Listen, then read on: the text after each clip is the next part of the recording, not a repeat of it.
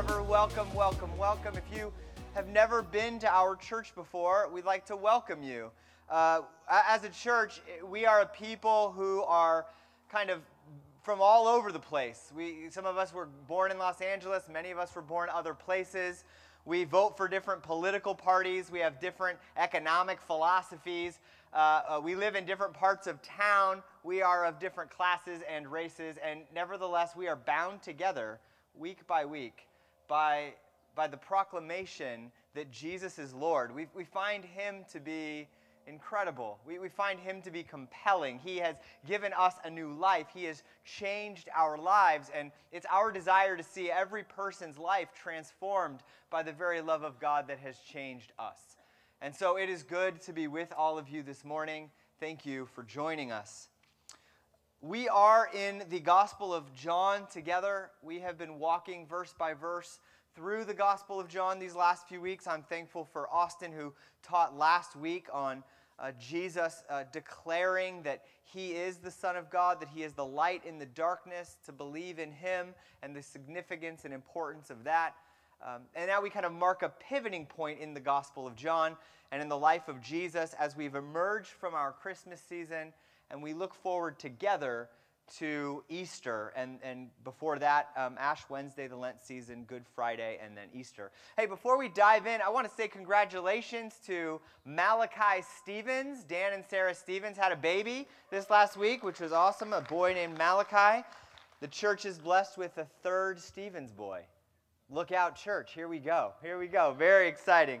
All right, if you have a Bible, would you open up to John chapter 13? And that's where we're going to spend some time together this morning.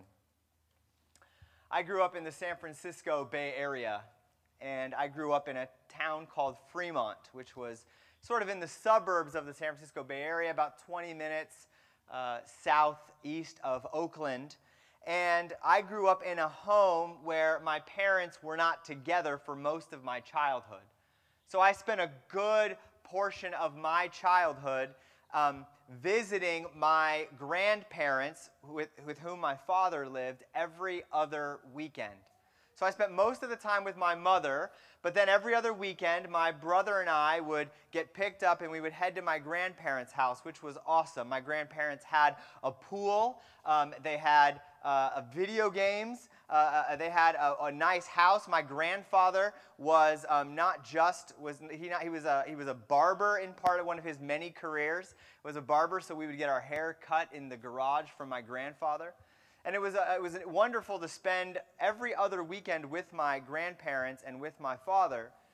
And growing up in my grandparents' house, I remember I have these distinct memories. And one of those memories involves my grandmother coming to my brother and I one day and telling us that we needed to help clean the house. And we were happy to do so. We were happy to, get our hands dirty, grab some cleaner, do what we need to do to get the house clean. But I think at some point my brother or myself had asked my grandmother, why? Which is a typical question that children ask. Why do you want us to help clean the house? We're here to swim in the pool. We're here to play games. We're here to have fun. We're here to get our hair cut. We're not here to clean. Why do you want us to clean the house? And I remember my grandmother saying that the reason she needed the help cleaning the house was because the next day, the cleaners were going to come over. Now, that was sort of odd, right? My grandparents had a cleaning service that they had hired, and every week the cleaning service came over on a particular day, and they cleaned the house. And so my grandmother was coming to me, and she was asking me and my brother if we would help clean the house before, the house cleaners would come over. And that was very confusing for me as a child. I didn't really understand the idea of why you would do that. Some of you may have house cleaners now. You may pay someone, and maybe you now really understand the point of that. You've got someone who comes over, and maybe you have this idea, which is, hey, there are messes in our house that we want to take care of, so when the house cleaner comes over, maybe for some of you, you want the house cleaner to clean other things. You've got other priorities, and you don't want them to get caught up with the dishes or the dirt on sweeping the floors or things like that. For others of you, maybe you've got a house cleaner and you've got an interesting deal going with your house cleaner where you've created a facade. Your house cleaner just thinks that your house is cleaner than it is. And the reason they think that is because you go out of your way to make sure that it's cleaned before they come over. There's something very strange about allowing someone to come into your space and to clean up your mess. The mess, the spill, the stench, the inside of the fridge, the nooks and the crannies, the places in our houses, in our homes, in our lives that are messy. There's something very strange about allowing a person that we don't know to access that part of our world, to get in there with the elbow grease and to clean it. I almost guarantee that most of you, not all of you, but most of you, if you knew that someone was coming over, if you were having guests, there's a good chance you're going to clean up before the guests come over. Not just because you want to create a nice, warm, welcoming, clean environment, but in part because you don't want people to see the mess. The reality is, over time, sometimes with kids, sometimes life, sometimes busyness, sometimes the chaos of our world, the result is that our lives start to get kind of messy. Our homes can get messy. Our cars can get messy. There are spaces and places in your life right now that if I didn't try to keep your attention, your mind might wander to this Sunday afternoon, the cleaning you need to do in some place in your life. This morning's passage in this morning's text deals with the tension of the filth, the mess, and the stench in our lives, and wrestles with the idea that Jesus wants to clean you up. And your natural tendency is not going to want to say, yes, I want to be clean, but to probably say, no, I can clean myself up. The passage in John 13 we're looking at this morning deals with Jesus cleaning your filth.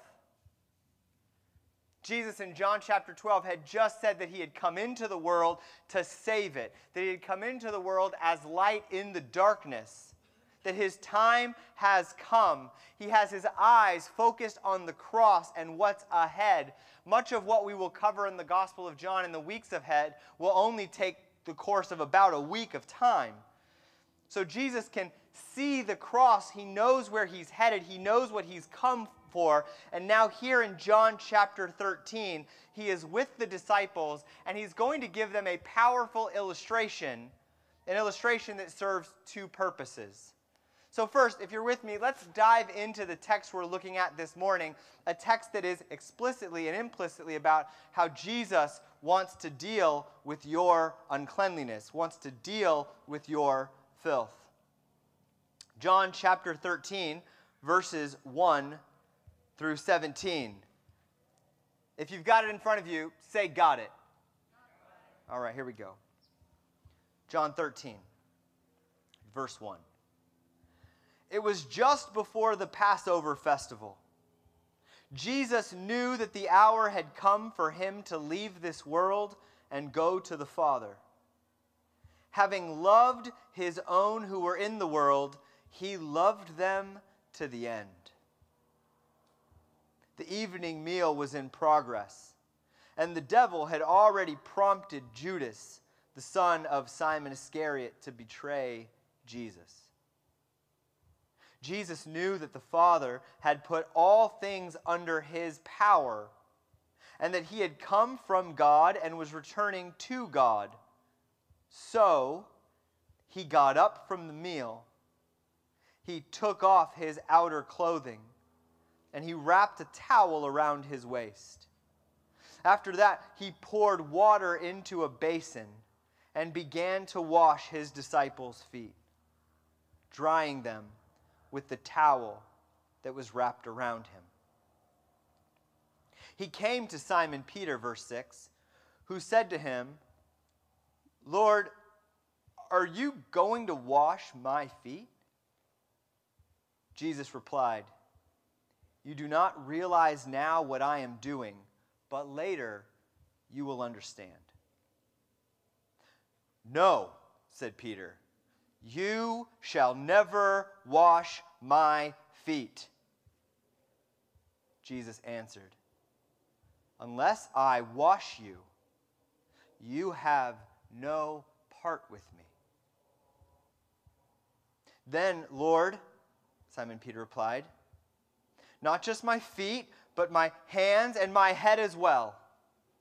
And Jesus answered, "Those who have had a bath need only to wash their feet. Their whole body is clean. And you're clean, though not every one of you." For he knew who was going to betray him, and that's why he said not everyone was clean. Verse 12, when he had finished washing their feet, he put on his clothes and returned to his place. "Do you understand what I've done for you?" he asked them.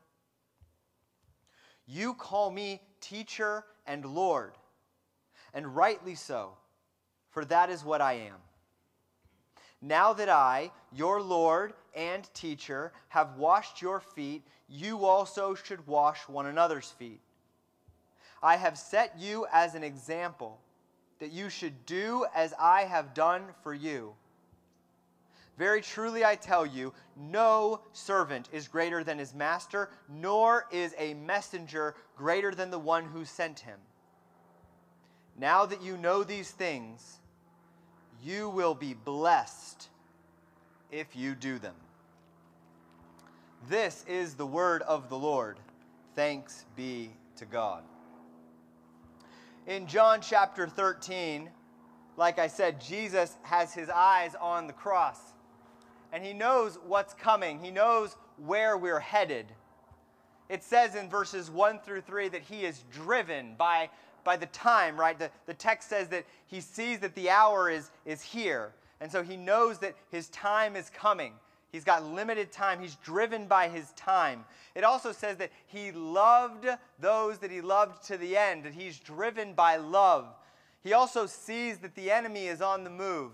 The same enemy that Jesus said a couple of weeks ago will be defeated at the cross is still very much active in his disciples, specifically in the prompting of one of them, Judas. So Jesus sees that now's the time. He knows his love that he has for his disciples. He sees the enemy at work, and so he's driven. He knows, it says in verse 1 through 3, he knows who he is. He knows that he has come from the Father. Jesus knows what he has come to do. He knew his mission. His mission is the cross. He was born. We celebrate this on Christmas. He was born, right? The incarnation is the coming of God to us in the person of Jesus. Jesus is God in flesh. He comes to us at Christmas, but he comes to die. That's part of his mission. And he knew the cross was coming. He knew that's where he was going. And so in light of that, in light of his mission, in light of his love, in light of his identity, in light of his knowing where he came from and where he's going, he makes a decision to act decisively in this moment. Not to earn anything. What we're about to read, Jesus doesn't do in order to earn anything. He acts in order to reveal something to us. Something you and I need to see with clear eyes this morning. He acts, he gets up to demonstrate something that we need to know about the character and nature of God. He's going to teach something that we need to hear. Later on in the Bible, Paul, the apostle, when writing to the church in Philippi, will speak of Jesus. In Philippians chapter 2, a very famous early Christian hymn, Paul will say that in your relationships with one another, you're to have the same mindset as Christ Jesus, who, though he was in very nature, in his being, he was very nature God, he didn't consider equality with God something to be used to his own advantage. Rather, he made himself nothing by taking the very nature of a servant. Being made in human likeness and being found in appearance as a man, he humbled himself by becoming obedient to death, even death on a cross. Jesus acts decisively in this text. He gets up and does a dramatic action that reveal at least two things that we're going to focus on this morning. First, Jesus he's pointing to his work, and then he's also giving us some work to do. So it's both about what it is that he is doing and about the character and nature of God, but it's also about what we must do and need to do. So here's where we're going to be this morning, just kind of two places. First, Jesus wants you to know and for you to see and for you to understand this morning that God must wash you. He must wash you. And secondly, that we must wash others. So first, he must wash you. That's the first heart of the text, is what the text is about. He must wash you. And secondly, that we must wash others. So first, he must wash you. In verses 4 and 5, Jesus is spending time with his disciples. They're laying down, relaxing around a table as they would have done, eating a meal. And then Jesus gets up to perform a task that there's almost no comparison for the task that he's about to do. He's going to wash his disciples' feet. Feet are gross. Feet are gross. It's amazing how gross feet are, given how much we protect them. When our kids were little, we would take them to Disneyland. And we would have these long, wonderful days in Disneyland, and they would be a fantastic family experience. And every single time we left Disneyland, inevitably, it would end with this horrific moment of us driving home in the dark, in the cold, up Interstate 5, with the windows up, the heater on, and we would catch a whiff of something just truly awful. One of our toddlers would have decided in a moment of comfortable sort of relaxation in the car to take off their shoes after a long day of walking at Disneyland. And it would fill the car with a stench that it was horrific, right? We would roll down the windows. It was just terrible. Some of my friends who are Asian have a rule which is like in their home, you don't even bring your shoes. You take your shoes off when you enter the home. Others of you may do this too, but there's some real wisdom there. Shoes are gross, feet are gross. There's a lot of medical professions that people get into, why anybody would want to work with feet. Man, I'm thankful they do it. I don't get why they would do it. Feet are gross. And in Jesus' world, feet are way grosser than our feet are today. No socks, all sandals, no concrete, all dirt, all dust. Feet are so gross that even Jews in Jesus' day who had Jewish servants would not make their Jewish servants wash the feet of their guests. There's great debate in history about who is so unqualified that they would have the task of getting up close and personal with the filthy feet of the guest and have to do the work of washing them. And the debate comes down to, much of the Roman world comes down to, or the Jewish world, that says, well, maybe the Gentile servants can do that because they're kind of a dirty people and they should be given the dirty work to do. But most people would say, even my servants, and that's work that's too low, it's too gross. And so in this moment at the meal, at the dinner table, Jesus gets up to do the grossest thing that you could really do as an act of service to others. He's doing the thing that you'd think he would never do. Do you notice the text wants you to see Jesus came from God? Jesus is returning to God. Jesus is God in the flesh. And what does he choose to do? He chooses to wash his disciples' feet. He is higher than the heavens. He is the creator of all the universe. If anyone has the right to have their feet washed, it's him. But rather than him asking the disciples in this moment in preparation for the cross to say, hey, you know what? I'm God. Why don't you guys wash my feet? Jesus instead says, no. That's not how it's going to work. I'm going to wash your feet. The God who had taken on flesh. We sing about him at Christmas, right? Veiled in flesh, the Godhead see. Hail the incarnate deity. God had come to us in the person of Jesus. God is among the disciples, and he comes to serve. Jesus will even say to his disciples at one point, he will say that the Son of Man did not come to be served, but to serve and to give his life as a ransom for many. Jesus comes not just to live and to show us what the character of God is like, though that's happening here certainly. He also comes to serve, to be crushed, to be disgraced, to cleanse me and to cleanse you, to bear the cost of your guilt, your shame, your sins, your filth. Many of us, we like results, we want change, but we do not like bearing the cost. There's a popular idea. It happens even in our city. It's called NIMBYism, right? NIMBYism stands for not in my backyard. We have a culture where people look at the homeless and they look at the poor and they look at the drug addicted and they really do want something to happen, but they don't want housing built in their neighborhood. They don't want recovery centers built close by them. They don't want not in my backyard. I want something to be done. I just don't want it to cost me anything. And that's common. It's normal for many of us to say, I really want that problem to be solved. I just don't want it to cost me anything. And as we look at a broken world that's filled with sin and hatred and injustice and oppression and despair, as we look at that world, we might ask ourselves the question, how does the world get put right, and who is going to bear the cost?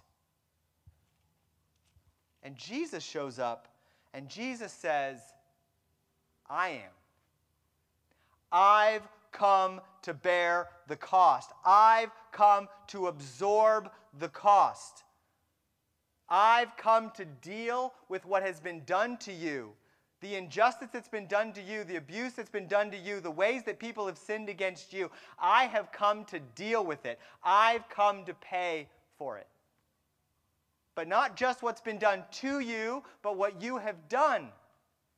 The ways you have hurt others, the way you've failed to love your neighbors, the way you've looked the other way when people have needed the sins we call in the church, sins of commission, things that we do, and the sins of omission, when we fail to act as we should.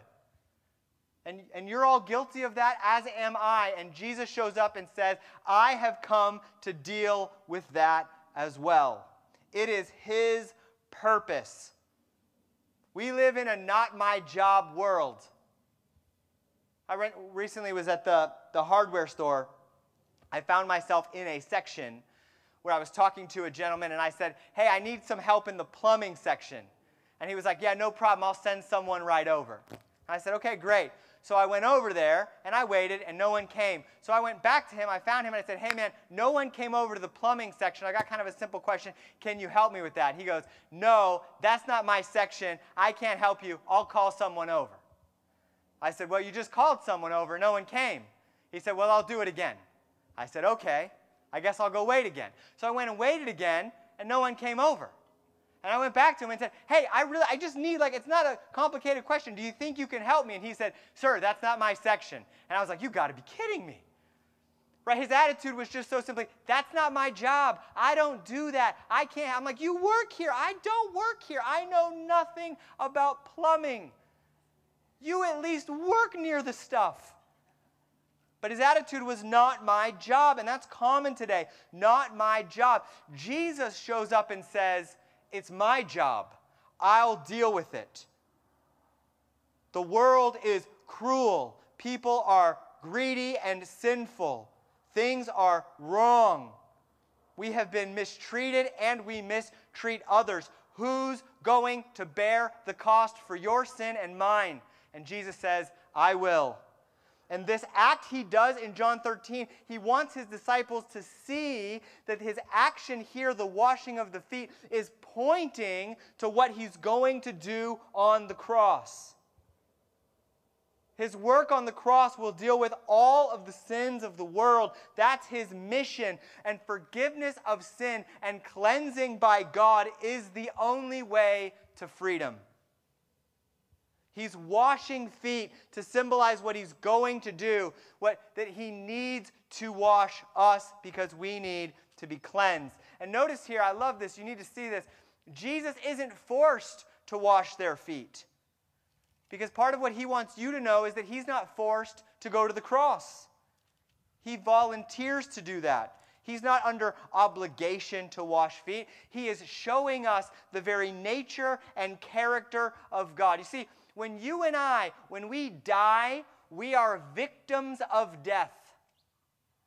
When we die, we will become victims of death. But when Jesus dies, he is not a victim of death. He chooses to die. He chooses to lower himself so that we might be set free, cleansed, forgiven, and made new. He wants them to see that he's come to cleanse them. You need to see this. Jesus comes to clean you. Now this is not comfortable. This is not easy for us, right? We don't like this. And that's because there's at least two kinds of people that are here this morning. Some of you don't like this because you already think you're clean. You're like, your attitude is, I don't need to be clean. And the reason you think I don't need to be cleansed because I'm already clean. Some of you think that, and that's because of two reasons. Some of you look around the world and you see people who are worse than you. You see people who are dirtier than you. And because you think that they're dirtier than you then see yourself as clean. Our world functions like this constantly. Right? We are constantly comparing ourselves to one another. Some of us, we go onto social media, we read the news, we talk, we have friends. Some of you have friendships with people who are worse than you, and one of the pleasures you get out of that relationship is how it makes you feel better about yourself. Some of you feel clean, not because you're clean, but because you're comparing yourselves to others and you go, well, I'm not like that person. Well, I'm not like them. Well, at least I'm not like that awful person. And so you feel clean. Rather than comparing yourself to God, who is holy, who is perfect, who is the creator, rather than comparing yourself to Jesus, you compare yourself to others and feel like you're clean. So some of you think you're clean because you're comparing yourself to the wrong people. Others of you, the reason you think you're clean is because you blame your uncleanliness on what has been done to you. Now hear me. Some of you, right, the reason you sin in particular ways is because you have been sinned against in particular ways. We are byproducts of our families, our upbringings, our relationships. But too often in our world, we like to blame every defect in us on someone else. It's the government's fault. It's a system's fault. It's my parents' fault. It's my friend's fault. And what happens is we can begin to develop the kind of life where we never are able to be honest about our own sin and brokenness. And we have all of these platforms for self-justification, where we just go around telling other people that the reason we're messed up is because we're the victims of everything else gone awry. Now, I'm not demeaning in any way, shape, or form the reality that some of us are victims of horrific things. But what we need to understand is that the sin that exists in our lives is not just because we have been sinned against, but because we find within ourselves the same corruption that we have experienced from others. We find glimpses, shadows, hints of it in ourselves as well. Some of you need to be made aware of the reality that you are not as clean as you think you are. And my hope and my prayer is that as you are looking at Jesus, as you're thinking about your life, that God would make it clear to you that you have a tendency to tell people to do things that you don't do. That you don't have the ability to just stop sinning, that you can't make a decision right now. I'm never going to sin again, because what will happen is before you get in the car this morning, you're likely to tell a little lie. You're likely to deceive. You're likely to think too highly of yourself. You are likely to do something that could only be characterized as unholy. So some of us, the reason we don't like the idea of God saying, I need to clean you, is because we're like, hey, I'm already clean. Look around. These people are terrible. I'm great. Or the only reason I'm unclean is because people have done terrible things to me. And so actually I'm good. Some of us are there. Others of us are like Peter. Look at what Peter does. Peter says, when Jesus comes to Peter in verses 6 through 8, Peter says, no way are you washing me. See, some of us, the reason we don't think that God needs to clean us is because we already think we're clean. Others of us, the reason we don't want God to clean us is because we think we can clean ourselves. I would venture to say that if you have any kind of faith, if you're Christian or interested in Christianity or here this morning, you're probably aware of this idea. And it's probably where you're at. That you probably go, no, I know that I have sin in my life, but I can't allow Jesus to wash me. I can't allow God to cleanse me. I need to clean myself. And we try to clean ourselves by doing a couple things. Some of us are trying to clean ourselves by just doing more good things than bad things. Right? We've got a messed up past.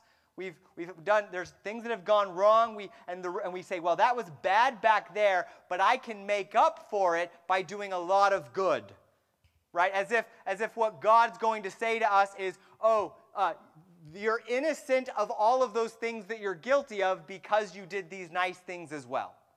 So some of us, we are constantly in a state of trying to earn ourselves looking clean before God, being like, God, don't look at that infraction, don't look at that transgression, don't look at that sin. Instead, look at all the good things that I've done. So some of us, we say, God, you can't clean me because I can clean myself. Look at all the good I'm doing. Others of us who aren't in that camp, we try to just do it by making amends. So we go back into our past and we just say, all right, God, we say not always to God, but we say to people, hey, I'm sorry about that thing I did. I'm sorry for the way that I hurt you. I'm sorry for the way that's who I was, but it's not who I am now. And our expectation is that maybe if we go back and say sorry to people in the past, that will somehow fix the world. And so Peter is standing before Jesus in John 13, and when Jesus comes to him, look at Peter's attitude. Jesus is in front of him, and Peter is saying, Jesus, you will not clean me. And it looks like humility, but I want you to see this morning that it's arrogance. Some humilities are the deepest arrogance. Jesus is the Lord of all creation, is on his knees before Peter, washing Peter's feet. And Peter's like, no, that's not going to happen. Sometimes the reason that people don't come to know God is because they are looking in the wrong place. You see, some people, when they want to find God, they look up to the highest heavens, and they look out and they go, God, where are you? And they see no evidence of God. But I want you to see that John 13 shows us that sometimes the place we need to look to see God is not high up above us in the highest heaven, but below us, longing to wash our feet. And some of us are too prideful, too arrogant, and too deceived to allow him to do that. You need to know this morning that God wants to wash you. He wants to cleanse you, but you have to let him clean you. Because look at what Jesus says in John 13, verse 8. He says to Peter, Peter, if I don't wash you, you have no part with me. It's like the heart of the gospel in a sentence. Jesus says, Peter, if I don't wash you, you can have no part with me. brothers, sisters, friends, neighbors, only God can clean you, but you have to let him clean you. You have to let him into the nooks and crannies.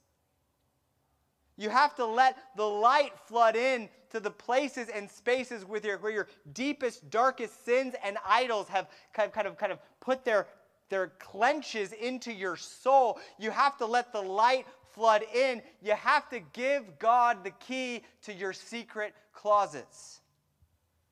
He already sees them.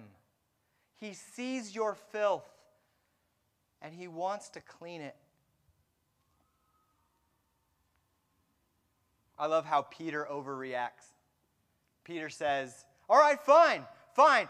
Do my feet, do my head, do my hands, do my whole body. Peter is so much like us. I love, every time I'm reading the Bible, I just go, man, I understand where Peter's at. Fine, Jesus, take everything, clean everything. He overreacts. And Jesus says, Peter, I only need to clean your feet right now. Peter has trusted in Jesus. Peter has already been made clean. But Jesus also wants Peter to know that not everybody in the room is clean. In fact, there's one who isn't clean, to Judas. But to Peter, Peter needs to know, no, Peter, you are clean. You are in me. You have trusted me. You've given yourself to me. Peter, I've got you, Peter. I've got you. You are, in trusting me, completely clean. Some of you this morning, as I was praying through this text, some of you need to know that if you have trusted Jesus, you are completely clean, even if you don't believe it yourself. Here's what used to happen to me. Some of you are probably in this boat. I shared this recently with someone. When I was in my teens and in my 20s, this was my posture before God. I would follow the Lord. I would want to serve him, and I want to obey him. I want to do what he wanted me to do. I would sin. I would mess up. I would feel guilty. Then what I would do is I would not say this to God. I would say this to myself. I would say to myself, I'm going to get a few days of victory in my life, and then I will approach God again. So my attitude was, I've messed up, and it could create distance between me and God, and then I will get back with God. I will get close to God after I've got a few W's right under my belt. Right? After I've got a few days of victory, then I can go to God and be like, God, look at me. I know I sinned on Thursday, but now it's next Tuesday, and look at what I've done. Look at how we can be at peace again. And I did that when I was in my teens and in my 20s. And as I got into my 30s, one thing that kind of dramatically shifted in my life was me coming to the realization that after I had sinned, I could not clean myself. And rather than creating intimacy with God and experiencing the cleansing of God and experiencing the knowledge of that cleansing and communion with God, instead I was buying into the belief that in order for me to be close to God, I had to clean myself up. When we sin, we can recognize that if we are in Christ, seeing our sin is a gift of the Spirit in us, we can repent in that moment, and we can celebrate in the reality that God does not wait for you to be perfectly penitent. God does not wait for you to get some victory. God does not wait for you to clean yourself up before you come to him. He wants to clean you now.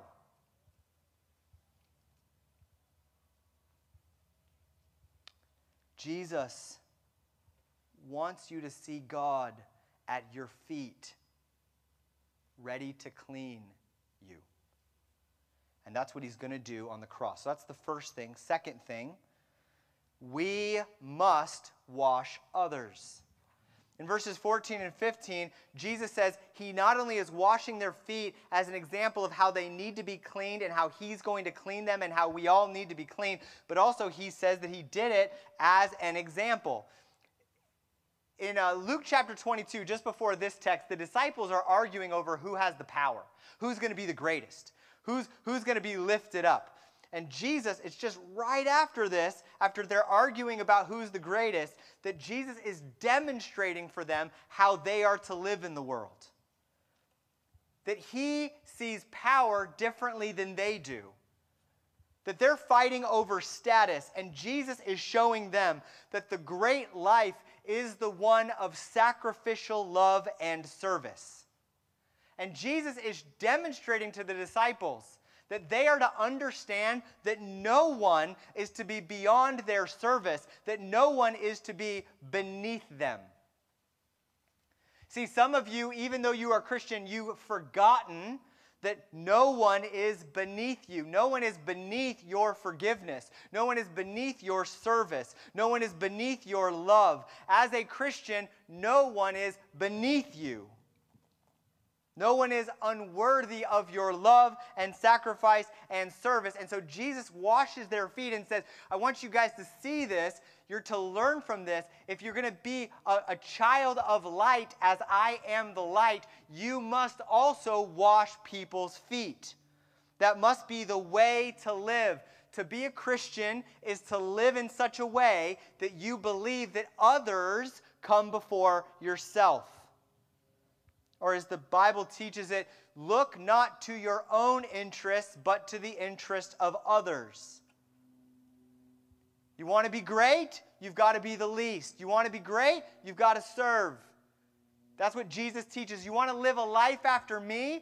That you've got to be known as a person of sacrificial love and service. You've got to take your eyes off of yourself and you've got to put it on others. C.S. Lewis in the book Mere Christianity talks about how you never make a good impression on other people until you stop thinking about the impression you're making on other people. That when I'm in a conversation with you and I'm just constantly thinking about myself and the kind of impression I'm making, you never make a good impression. You want to make a good impression on other people? When you're in conversation with them, don't think about you, think about them. Jesus is demonstrating that if they are to be followers of his, that the Christian life means that we too must be foot washers. Now, not literally. I'm not commanding you and saying that the Bible teaches that you need to, get out your own rags and that you all need to start pedicure businesses. That's not what I'm suggesting at all. I'm saying in our practice of service, we must be people who are known as washing the feet of the other. Husbands who are here this morning, your job is to wash your wife's feet. Wives, your job is to wash your husband's feet. Brothers and sisters, friends and neighbors, if you are Christian, your posture is supposed to be one of washing other people's feet. It's to be loving them, to be serving them for the good, towards the good. We are even called to wash the feet of our enemies. Let me ask you this morning, whose feet do you need to wash? What does that look like? Maybe some of you this morning, you need to commit to praying for someone that you have not prayed for in a while. Someone that you've been like, you know what, I'm angry at them, I'm not going to pray for them. Some of you need to reconcile. You need to get together, forgive, and reconcile with someone. Some of you need to call someone that you have been avoiding calling. Some of you need to get a gift to that person. You need to serve them. Whatever it takes, everyone this morning who calls themselves a Christian must take seriously that Jesus believed that you must do this if you were to call yourself a Christian. You must wash others' feet. Whose feet do you need to wash this week? And let me just end by saying, we never wash anyone's feet in order to make ourselves clean. Martin Luther once said, God does not need your good works, your neighbor does. We don't wash others' feet in order to be right before God. We do it because we have experienced God washing us. And if you don't first get that, you'll never serve with the proper motivation. God wants to clean you. and then as he cleans you, wants you to walk in cleanliness. Most religions in the world teach this basic idea that what you do is you obey God, you do the right things, and then eventually you stand before God, and hopefully if you obeyed God well enough, then you'll be accepted before God. Christianity teaches the opposite. It teaches that we are accepted and cleansed before we ever obey. Most religions teach obey, then get accepted. Christian faith teaches you are accepted by grace through faith, and then that leads to obedience. Jesus taught that God offers us cleansing before we ever obey. That we are accepted by God and cleansed by God, and then we become a people who practice this kind of radical foot washing. I want you to see that if Jesus did this for you, you can do it for others. That if God has washed your feet, then the world owes you nothing.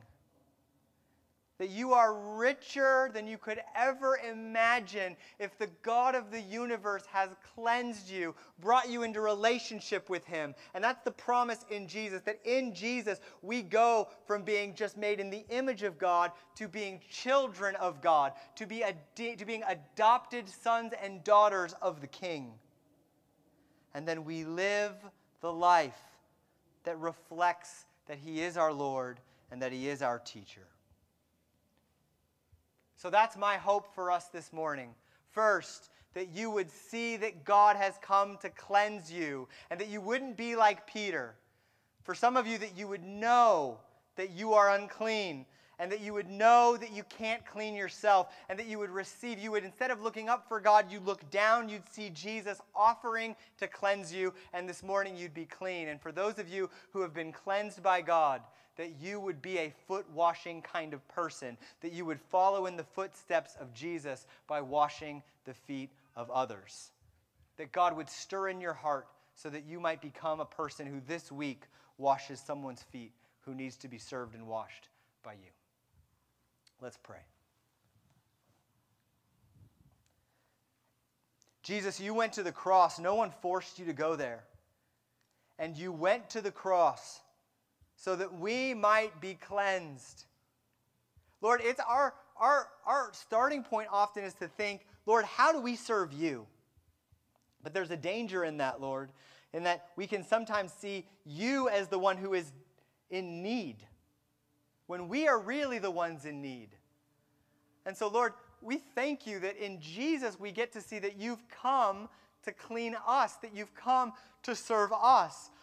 Not because we're so great or we're so amazing, but because you are. And that's the character and nature of who you are. You've shown us that we need to be cleansed and that you offer to clean us. And so, Lord, I pray this morning that you would give people here the courage to see their filth. Some people will never even be able to see how filthy their lives are until they know that you are good, they know that you love them, and that they know that you have come to clean them. And so, Lord, I pray that they would see in the face of your Son, Jesus, the offer to be cleansed, and that they would receive you and be cleansed by you. And for those who are here this morning, Lord, who have been cleansed by you, I pray that we would stand in the power of the proclamation that we are clean, not because we feel clean. We are clean because you have declared us clean. We are clean because you have cleaned us in the name and in the victory of Jesus. And that by your Spirit, you would stir our hearts to be a foot-washing people. A people who would treat power differently, a people who would think of greatness differently, a people who would look to serve others first, to be an others first kind of people, because you served us so beautifully, marvelously, wonderfully well. We do not deserve it. We could not earn it. That the God of the heavens, the God who put the stars in the sky, bends to us to cleanse us fully, totally, and completely. Lord, Lord, let that astonish us. Let that change our lives forever. It's in your name we pray.